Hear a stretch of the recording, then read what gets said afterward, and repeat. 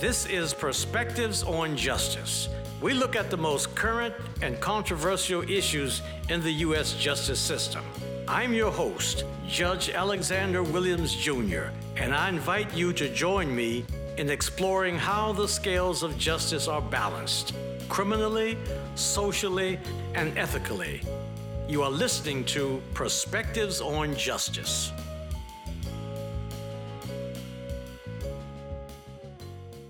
Welcome to Perspectives on Justice.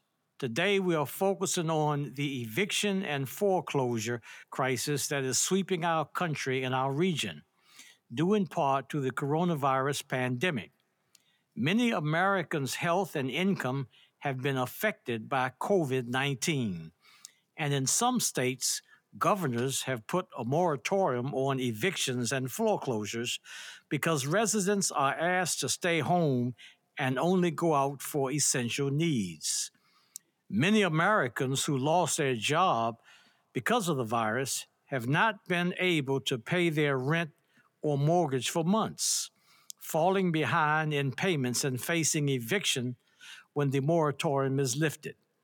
The unemployment rate remains high as states begin to lift the moratorium on evictions and foreclosures. Many people will find themselves unable to provide shelter for themselves and their family. But research shows that evictions and foreclosures were already rising because of the lack of affordable housing in this country and in our region.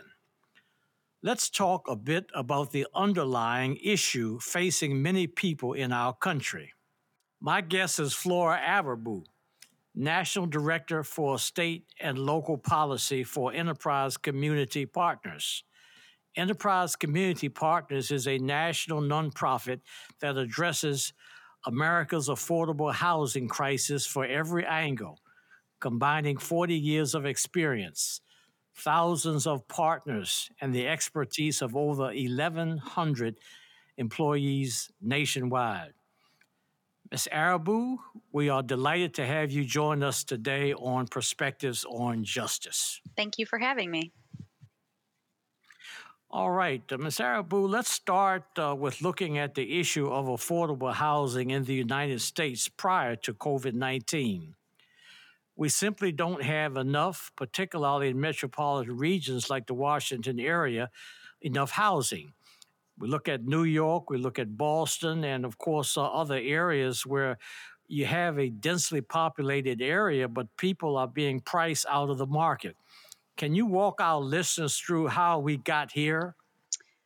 Well, let me start by saying that this is a very, very difficult question.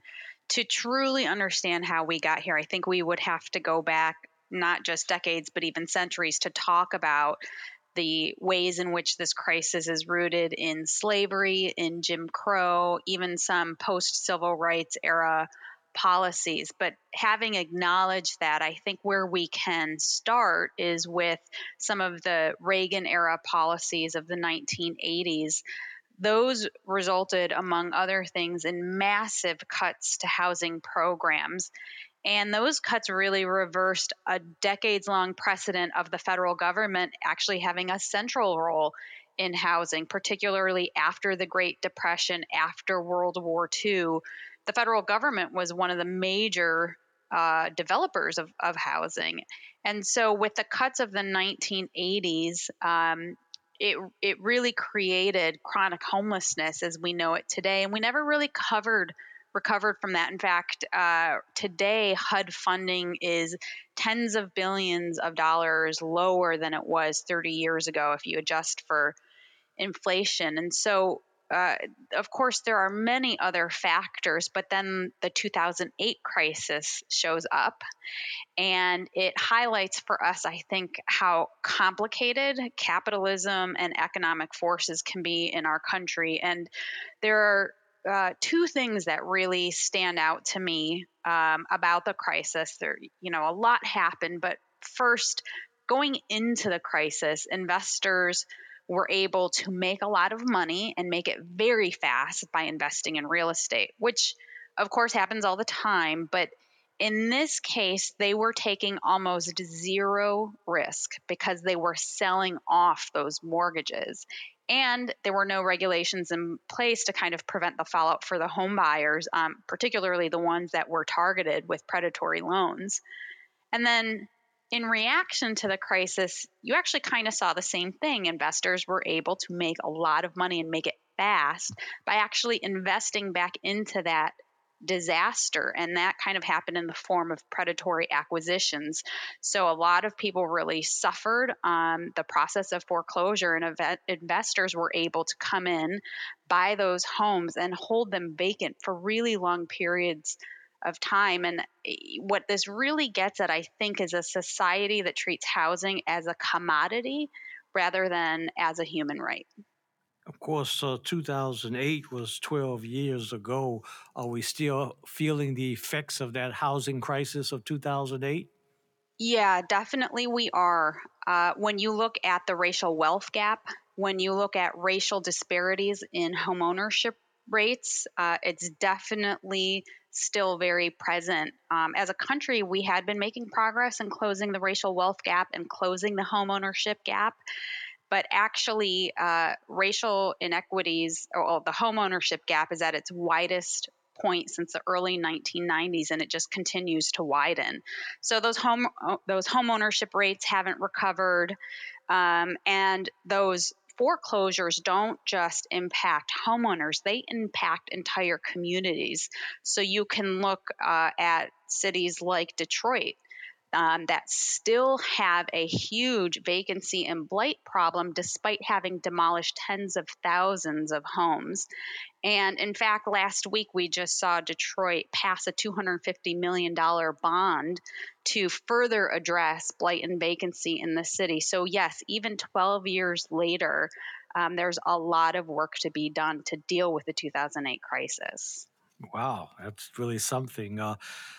Ms. Arabo, what do we mean by being a house burden or rent burden?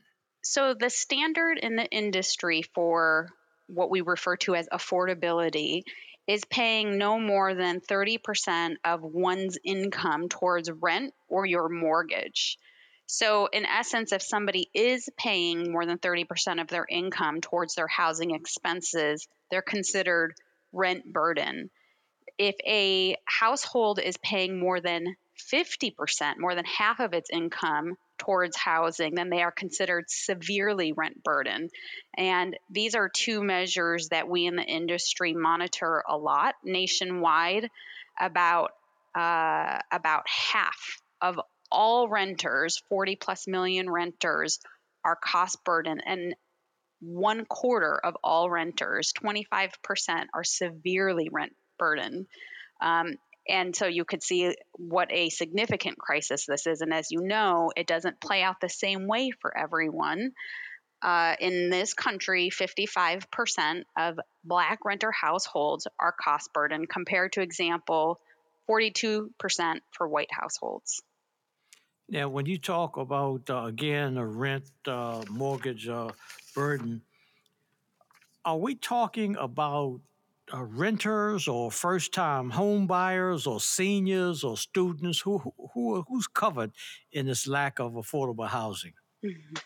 I think with the affordable housing crisis, it's most commonly manifested as a crisis for renters, as rapidly escalating rents with no end in sight.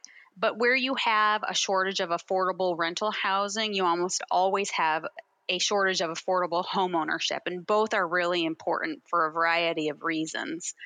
But we're talking about everyone. So, yes, seniors, the formerly homeless, low income wage earners, but we're also talking about the workforce. So, there are plenty of people like teachers, firefighters, food service workers, all of whom are absolutely essential to the economy, that have to be able to have access to affordable housing in order to keep a lot of these high cost cities humming along.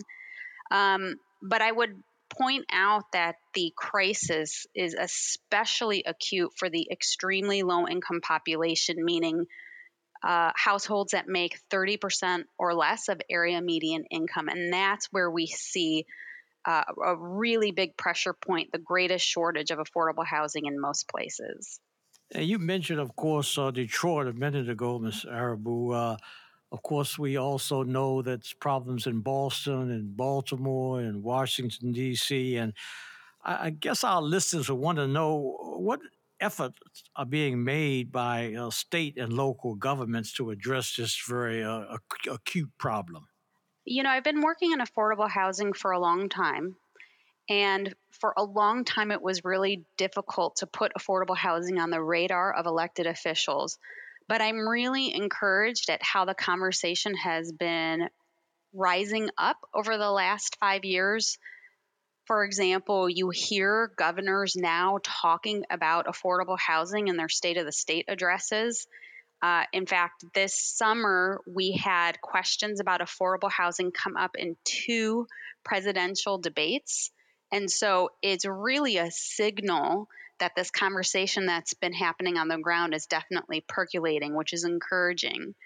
I think state and local governments have been working very hard, particularly to put money into the problem. So, for both the construction and preservation of affordable housing, we've seen all over the country the proliferation of trust funds, bonds, tax credits, but also a lot of policies that don't always require funding, although sometimes they do. So, eviction prevention, including right to counsel, fair housing laws, things like that. But it gets challenging because state and local governments have constitutional or legal requirements to balance their budgets.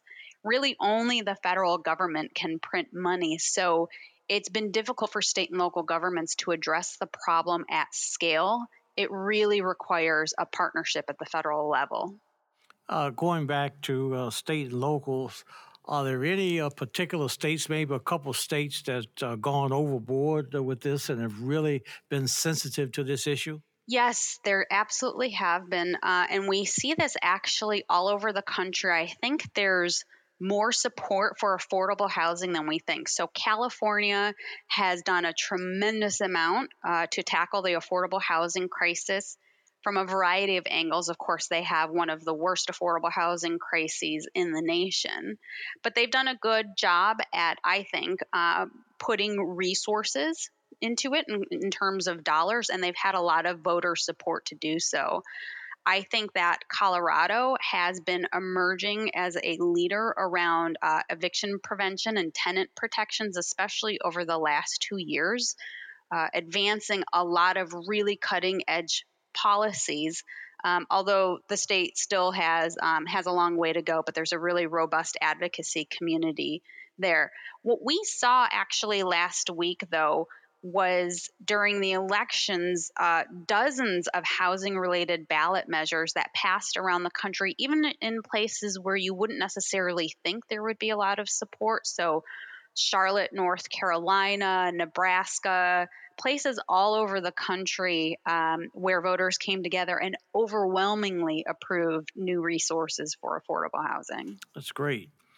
Now, I know we just had an election in this country. What's your prediction in terms of the federal government addressing this lack of housing issue? This is going to be really challenging. My hope would be that the administration and Congress could come to agreement on a federal stimulus bill. That would have to include, among other things, I think from the perspective of affordable housing advocates, rental assistance to keep people stably housed through the pandemic, and aid for state and local governments who are certain to face massive budget shortfalls in 2021 that could result in cuts to affordable housing programs. I do think that there is momentum for a stimulus deal. My best guess is that we would not see anything before February, before the new president is in office. But I do think that aside from a stimulus bill, there is a lot that the incoming administration can do from a regulatory perspective, particularly around fair housing, to kind of advance some of the policies that were sort of unraveled under the previous or the current administration. And how has the COVID-19 factored in this problem? COVID didn't change the affordable housing crisis.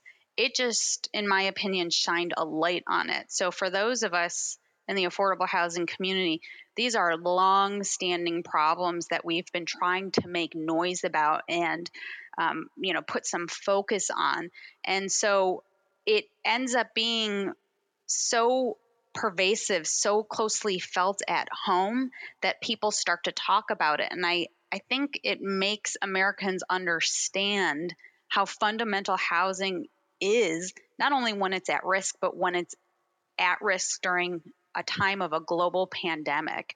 And so it's actually helping to send the message that we can't wait for a crisis to ensure that everyone has access to safe and affordable housing.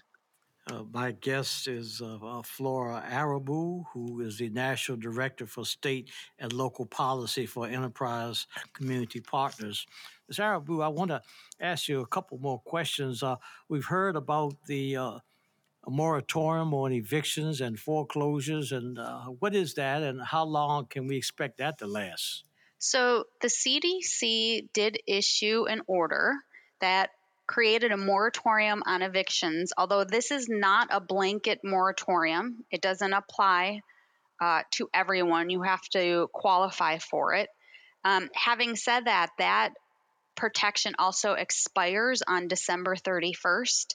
And so come January 1st, we're very concerned about what's going to happen. Um, so come January 1st, those protections are no longer going to be in place. Having said that, I do think that there are some recourses for state and local governments to take, as well as judiciaries who can enact their own protections and their own eviction moratoria.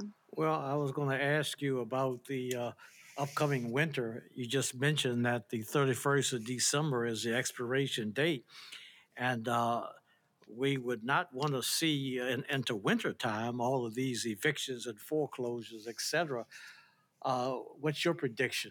My prediction is that state and local governments are going to have to step in to prevent a wave of evictions. That certainly could happen. But I think that we learned, especially early on in the pandemic, that the courts and governors and mayors can do a lot to keep people safe and keep them housed. The challenge is that a moratoria is not a long-term solution. An eviction moratorium is intended to be a short-term patch that buys government some time while they figure out how to channel resources into rental assistance, which is really the only long-term solution, because the longer these moratoria go on, the longer property owners are going to go without rent payments, and particularly for the small mom and pop landlords, they just don't sit on the kind of cash reserves that are needed to be able to make their own mortgage payments. All right, Ms. Arabo, we've just about come to the end of this portion of the interview, and I just ask whether you have any recommendations to federal, state, local governments, or in citizens in making sure we remain alert and that this problem is addressed. Any recommendations you have? Yes, I would really encourage state and local governments to start thinking upstream, get back to basics, and invest in prevention. Although it's absolutely critical that we have good safety net systems in place, that, right to counsel for eviction cases and homeless response systems and so forth, it is far less expensive and far more effective to provide households with rental assistance or with other kinds of assistance or programs that keep them in their home in the first place. I think that there are also a lot of other policies and programs that state and local governments can advance, including just educating tenants about their rights and then enforcing those rights once they're enacted. And finally, I think that first and foremost, as the new administration comes in and the federal government sort of regroups to figure out what the next federal stimulus package is going to look like, we absolutely must have resources for rental assistance. That's where I see big opportunities. Wonderful. My guest is Flora Arabo. She, again, is the National Director for State and Local Policy for Enterprise Community Partners. Ms. Arabo, thank you so much for your enlightening comments. I do appreciate you being on this portion of the show. Thank you so much. We're taking a mid show break right now, and I'm going to give you some facts which are very relevant to what we've been talking about. Fact number one: with the loss of 4 million affordable housing units over the last decade and a shortage of 7 million affordable apartments available to the lowest income renters, many renters entered the pandemic already facing housing instability and vulnerable to eviction. Fact number two: communities of color are disproportionately rent burdened and at risk of eviction. People of color are twice as likely to be renters and are disproportionately likely to be low income and rental cost burden. Studies from cities throughout the country have shown that people of color, particularly Black and Latino people, constitute approximately 80% of people facing eviction. Researchers from the University of California at Berkeley and the University of Washington found that the number of evictions for Black households in Baltimore exceeded those for white households by nearly 200%, with the Black renter eviction rate outpacing the white renter eviction rate by 13%. Finally, fact number three: the United States may be facing the most severe housing crisis in its history. According to the latest analysis of weekly U.S. Census data, as federal, state, and local protections and resources expire, and in the absence of robust and swift intervention, an estimated 30 to 40 million people in America could be at risk of eviction in the next several months. Our next guest is Frank Demarais, Deputy Director of the Montgomery County Department of Housing and Community Affairs.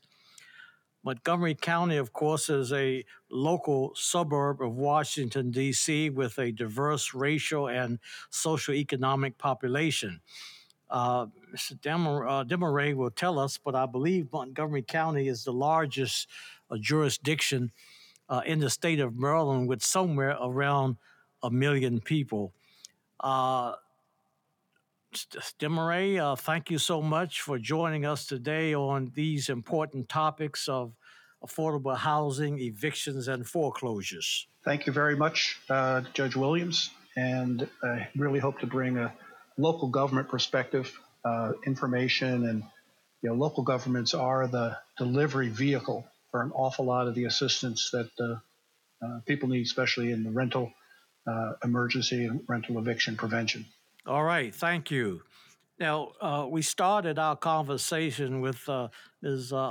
Arabo of Enterprise Community Partners with a look at the issue of affordable housing pre and during COVID-19. Can you tell us what is Montgomery County, Maryland doing to address the affordable housing issue? As Ms. Arabo spoke about the pre-COVID, the underlying crisis, we call the current environment a crisis, but Montgomery County, with about 1 million people, about 35% are rental households, so it's about 350,000 households. We've been tracking and aware and focused on about 25 or 30,000 of these households are spending more than half their income. Ms. Arabo defined that as severely rent burdened.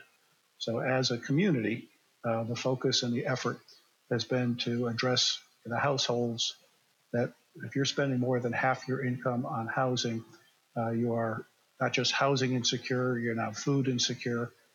So we've been working to reduce that with rental support on an ongoing basis and to increase the number of affordable units with development, production and preservation of existing affordable housing. But as a county, we've been able to effectively hold our numbers about constant and not really been able to reduce them.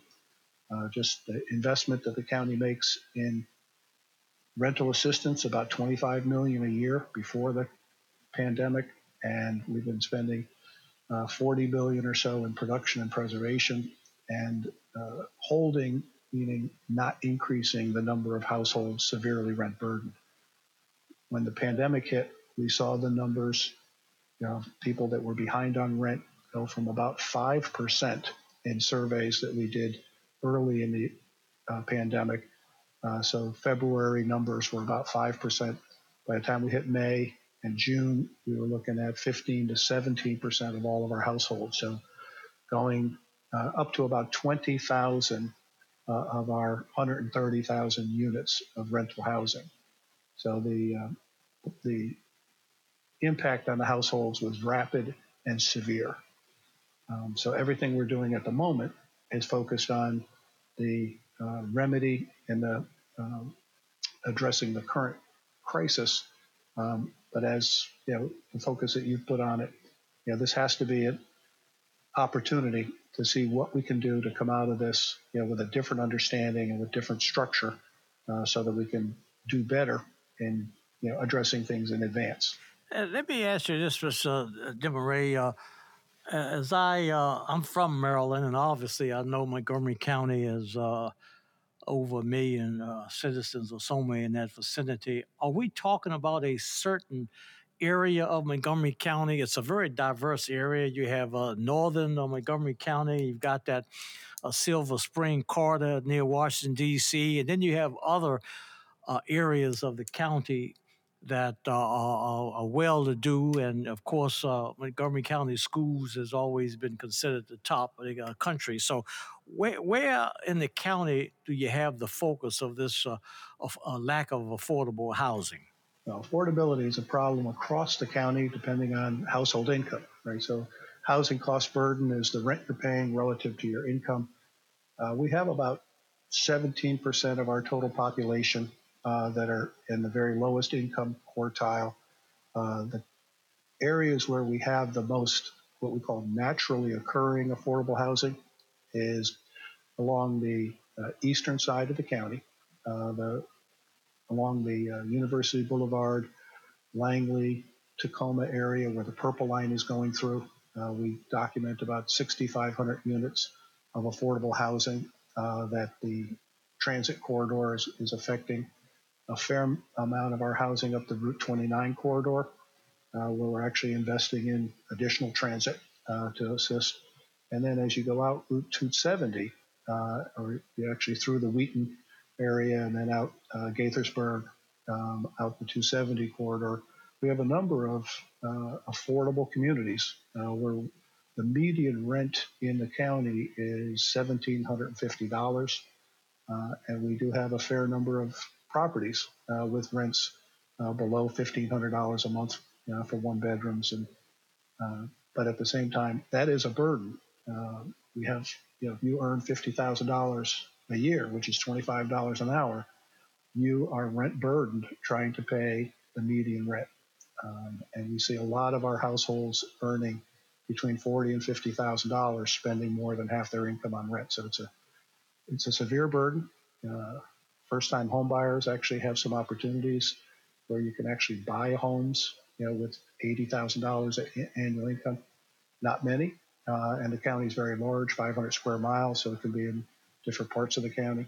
And then there are large parts of the county where the starting price is $1 million for a property. And so very diverse, but very large population of housing burdened households. And I'd ask you the same question I asked Ms. Arabo, and that is, are we talking mostly of renters or potential home buyers or seniors? Well, our renter population is the most severely housing cost burdened, and many of them who would like to be home buyers are not able to get there. So, down payment being a major barrier. So monthly payments, we're seeing very low interest rates today, and that's why the median home price in the county actually can be afforded with about 80,000 of income for household. But getting that down payment is an enormous barrier. So affordability to get into home ownership is a challenge for a lot of our population, but particularly our lower income populations where we have an aging population. So our seniors are struggling, particularly as their income goes down with retirement. And we have, again, a very large working population. Montgomery County is a leader in promoting and implementing minimum wage increases, and we will be getting to $15 an hour next year. So two households earning $15 an hour, minimum wage household, actually is $60,000 a year and can afford our median rent without being housing cost burdened. But it's still extremely difficult. We're speaking with Frank Demarais, who is the Deputy Director of the Montgomery County Department of Housing and Community Affairs. So, Demarais, I want to, as we wrap up here, I want to ask you something about the coronavirus pandemic, and what impact has that had on this issue of lack of affordable housing? Well, first thing it did is it had a major impact on incomes. So we saw the unemployed numbers of persons in the county go from 16,000 at the beginning to over 48,000. We're down to about 35,000 in the September numbers most recently released. But that's about 20,000 persons who are now currently unemployed. We believe our rental delinquency is over 20,000 households. So we have a very large number of households who don't know how they're going to make the rent. They are making rent at a much better rate than a lot of folks anticipated. So savings have been spent, and there is a scramble to stay in their homes. The county has been very focused. Our role is to deliver the federal aid directly. So, as participating in the major CARES Act money that came through the state from the federal government, we allocated this summer 20 million of the county's allocation to rental assistance. That's going to help about 5,000 households with up to $4,000 per household. Separately, we allocated another 5 million federal and local money, and we will be seeing a little bit more of the currently appropriated federal money. But we expect that our total household served with some rental assistance will be well less than half of those that we understood in our surveys to be delinquent and suffering. Anyone who's behind on rent 1 month can have a writ of eviction, judgment against them. Ms. Arabo spoke to the CDC federal order that was a moratorium on evictions. The governor of Maryland on April 3rd issued an executive order that suspended all evictions and foreclosures for anyone that could demonstrate income loss from the COVID emergency. And it is a affirmative defense. You have to document it in court if you're sued for possession, if the landlord is trying to evict you. So there is a protection that extends beyond the December 31 CDC order, but it only extends as long as the governor maintains a state of emergency. So we know that we're going to be in a state of emergency at least through the end of November. Very little likelihood that the governor is going to change anything in December. And as long as the governor maintains a state of emergency, if you're a tenant who has suffered income loss and your landlord is trying to evict you for a failure to pay rent, you do show up in court. And I'm mentioning this just to encourage anyone that knows anybody in this situation. It's important to show up in court, present a defense, and then that will be stayed until the end of the emergency. But like the CDC order, the day after the emergency suspended, evictions can begin. So we're very focused on supporting and have information and legal assistance and tenant rights organizations working with us. But it's a very challenging time for tens of thousands of Montgomery County residents, and then many, many tens of thousands across the state. We think we're in the second surge. I heard some people say we're in the third surge. I don't know where we are, but anything additional that the county council there in Montgomery County is doing to address some of the issues that may come up after the 31st of December? Yeah, so on the housing side, and we have a lot of efforts on food and health and other efforts, but on the housing side, Montgomery County imposed a rent increase limit. We have an annual number that's called the voluntary rent guideline that had always been a voluntary suggested rent increase. The past year it was 2.6%, but in April, Montgomery County Council made it absolute that no rent increase of more than 2.6% for the duration of the emergency plus 180 days after the emergency. We'll continue with funding legal assistance. There is Maryland Legal Aid organization making legal assistance available to anyone that goes to court on landlord-tenant failure to pay rent and other eviction actions. We have counseling organizations that we are supporting and funding to do one-on-one counseling. We believe it's critical for landlords and tenants to work together, do payment plans, come up with some structures. So as a county, we are going to continue to direct financial assistance where we can. We do have funds committed to avoiding homelessness. Anyone who does end up losing their property for whatever reason, Montgomery County has a structure to try and ensure that we maintain housing and shelter with different levels of support depending on the circumstances. But yeah, we get into the next year, the major federal funds from the first round will have been pretty much exhausted. We're hopeful with everyone else that the Congress will understand that they need to do similar and expanded, particularly on the rental assistance. The landlords need to maintain their properties. The tenants need to be protected from becoming unsheltered or having to double up or triple up in a time of a severe health crisis. Our guest has been Frank Demarais, the Deputy Director of the Montgomery County Department of Housing and Community Affairs. He's given us some good information about some of the legislative enactments taking place, as well as he mentioned what the governor's doing with the moratoriums. So, Mr. Demarais, thank you so much for joining us as a wonderful guest here on this show. Thank you so much, sir. Thank you for helping us get the word out. Next up, I have with me attorney Cate Denny, a senior attorney at the D.C. Tenants' Rights Center. The center is a small, mostly pro bono law firm committed to representing tenants in the District of Columbia who are having disputes with their landlords. Now, Attorney Cate litigates a wide range of issues, including eviction defense and rent control matters. Ms. Cate, Ms. Denny, thank you for joining with me today here on Perspectives on Justice. Thank you for having me. Now we've touched on the issue of affordable housing across the country, as well as the housing needs of renters and home buyers in Montgomery County. So it's now time for us to talk about the District of Columbia. Can you walk us through the eviction process in the district? Sure. So I guess if it's an eviction for non-payment of rent, the landlord would be filing a case in the landlord-tenant court and then would be proceeding through a court process all the way to once the judge issues a judgment for possession, could proceed with an eviction with the U.S. Marshals.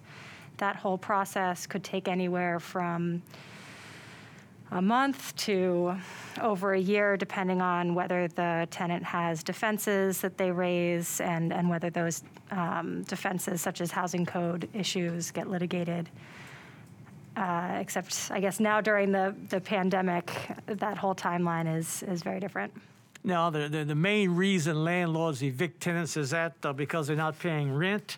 In my experience, that is the most common. The other option is that a landlord would be seeking to evict a tenant for violating the terms of their lease, or there are a few other reasons, such as unlawful activity on the premises or something like that.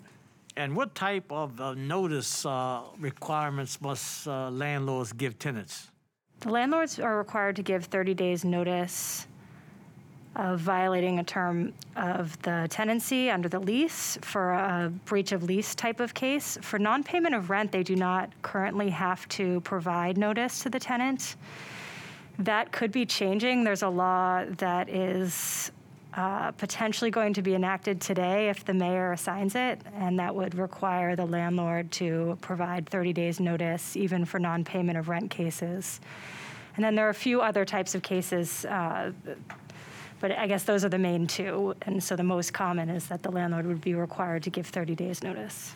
Yeah, when I was in law school, I remember some of that notice was just tacking something on the door. Do they still do that? Is that the notice? That is still the most common way. They're supposed to be trying to serve the tenant in person, but the most common is that they end up relying on posting on the door. Sure. Now, Attorney Denny, I hear that a lot of tenants simply don't show up for the hearing. What is the reason for that? That has been a big issue in D.C. recently. There's a really interesting article in the DCist with some very extensive reporting about how the process servers in D.C., many of them aren't actually serving the tenants with notice of their court proceeding. And so a lot of tenants aren't actually being provided lawful notice of their hearing. There are definitely a lot of others who have actually resolved their case with the landlord by the time the hearing happens, and so they've actually paid off their rent, and so then the landlords dismiss at that first hearing date, and so then the tenants are not really expected to appear if they've actually paid rent in full. Yeah, I don't know if you've captured any data or anything, but according to the Princeton University's eviction lab, landlords filed more than 27,000 eviction cases in 2016. And I don't know whether you have any idea as to how many or the amount of evictions that take place in the District of Columbia on a yearly basis. Any thoughts? I'm not sure. I mean, it's in the thousands. I'm not sure how many thousands. So we know it's a lot. Can't give you a very accurate range. Sorry about that. And they have a pretty active landlord and tenant court that's pretty busy, I suspect. Extremely, yes. Let's ask another question. How does eviction affect a person's housing stability in the long run? And once they get that judgment in their background and so forth, talk to us a little about how evictions affect people. Sure. I guess I've in speaking with individual tenants and individual clients, I've had a lot of clients not be able to get new housing, even if they had any eviction filed against them, even if it didn't result in a judgment for eviction. They didn't actually get evicted, but they just had the case filed, and that still showed up in their tenant screening report and still prevented them from getting housing in the future. So it has a huge effect on tenants' ability to rent and to pass tenant screenings for future housing. So that is another law that's currently pending with the in DC that is potentially going to be passed or enacted today if the mayor signs it. There's a record sealing act. It's called Fairness in Renting. Should get the actual name. Fairness in Renting Emergency Amendment Act. If that gets signed, then there are some protections for tenants in both tenant screening reports and then also in sealing their records for future rental applications, which would help them in other states as well. So I've had a few clients recently who've been trying to seal their records in D.C. because they're applying for housing in South Carolina and Florida and in other states that somehow these evictions still turn up even if they didn't result in an actual judgment. Yeah, Attorney Denny, I've heard a number of landlords and other persons talk about how liberal and progressive the District of Columbia is with reference to landlord and tenant rights. They give rights more so, or they favor tenants over landlords, and some people have complained about that. Is that any truth to that? That D.C. is a a tenant-friendly jurisdiction? The laws in effect in D.C. are fairly tenant-friendly. The limitations to that is that there are a ton of tenants who don't have attorneys and don't know the law, so that doesn't really help if they aren't able to use the law in their favor and aren't able to advocate for themselves. And there are some serious deficiencies in our laws still that they do have in other states. So, for example, if a landlord isn't properly maintaining the property, if there's no heat, if there's no water, there's no right for a tenant to just pay into an escrow account, for example. And that's true, or that's available in many other states. So there are some things that tenants don't have, and they don't have the right to an attorney still. So it might be tenant-friendly generally. I definitely see tenants still very much on the more vulnerable end, however. With the pandemic now engulfing all of us in the area, have you noticed that tenants are paying more attention to their rights and things to that nature? I would like to think that a lot know some of the emergency protections that are available. There are a lot of resources out there. So the mayor's website, there's the Office of Attorney General that's all trying to get the word out there about tenant protections, and I think it's a huge range. So I talked to some people who are really, they've done their research. They know what their rights are. They know the emergency has certain effects on their rights as tenants. And then some people who are completely oblivious to that, and those are the people that you really hope that we can reach out to and that other tenant advocates can reach out to.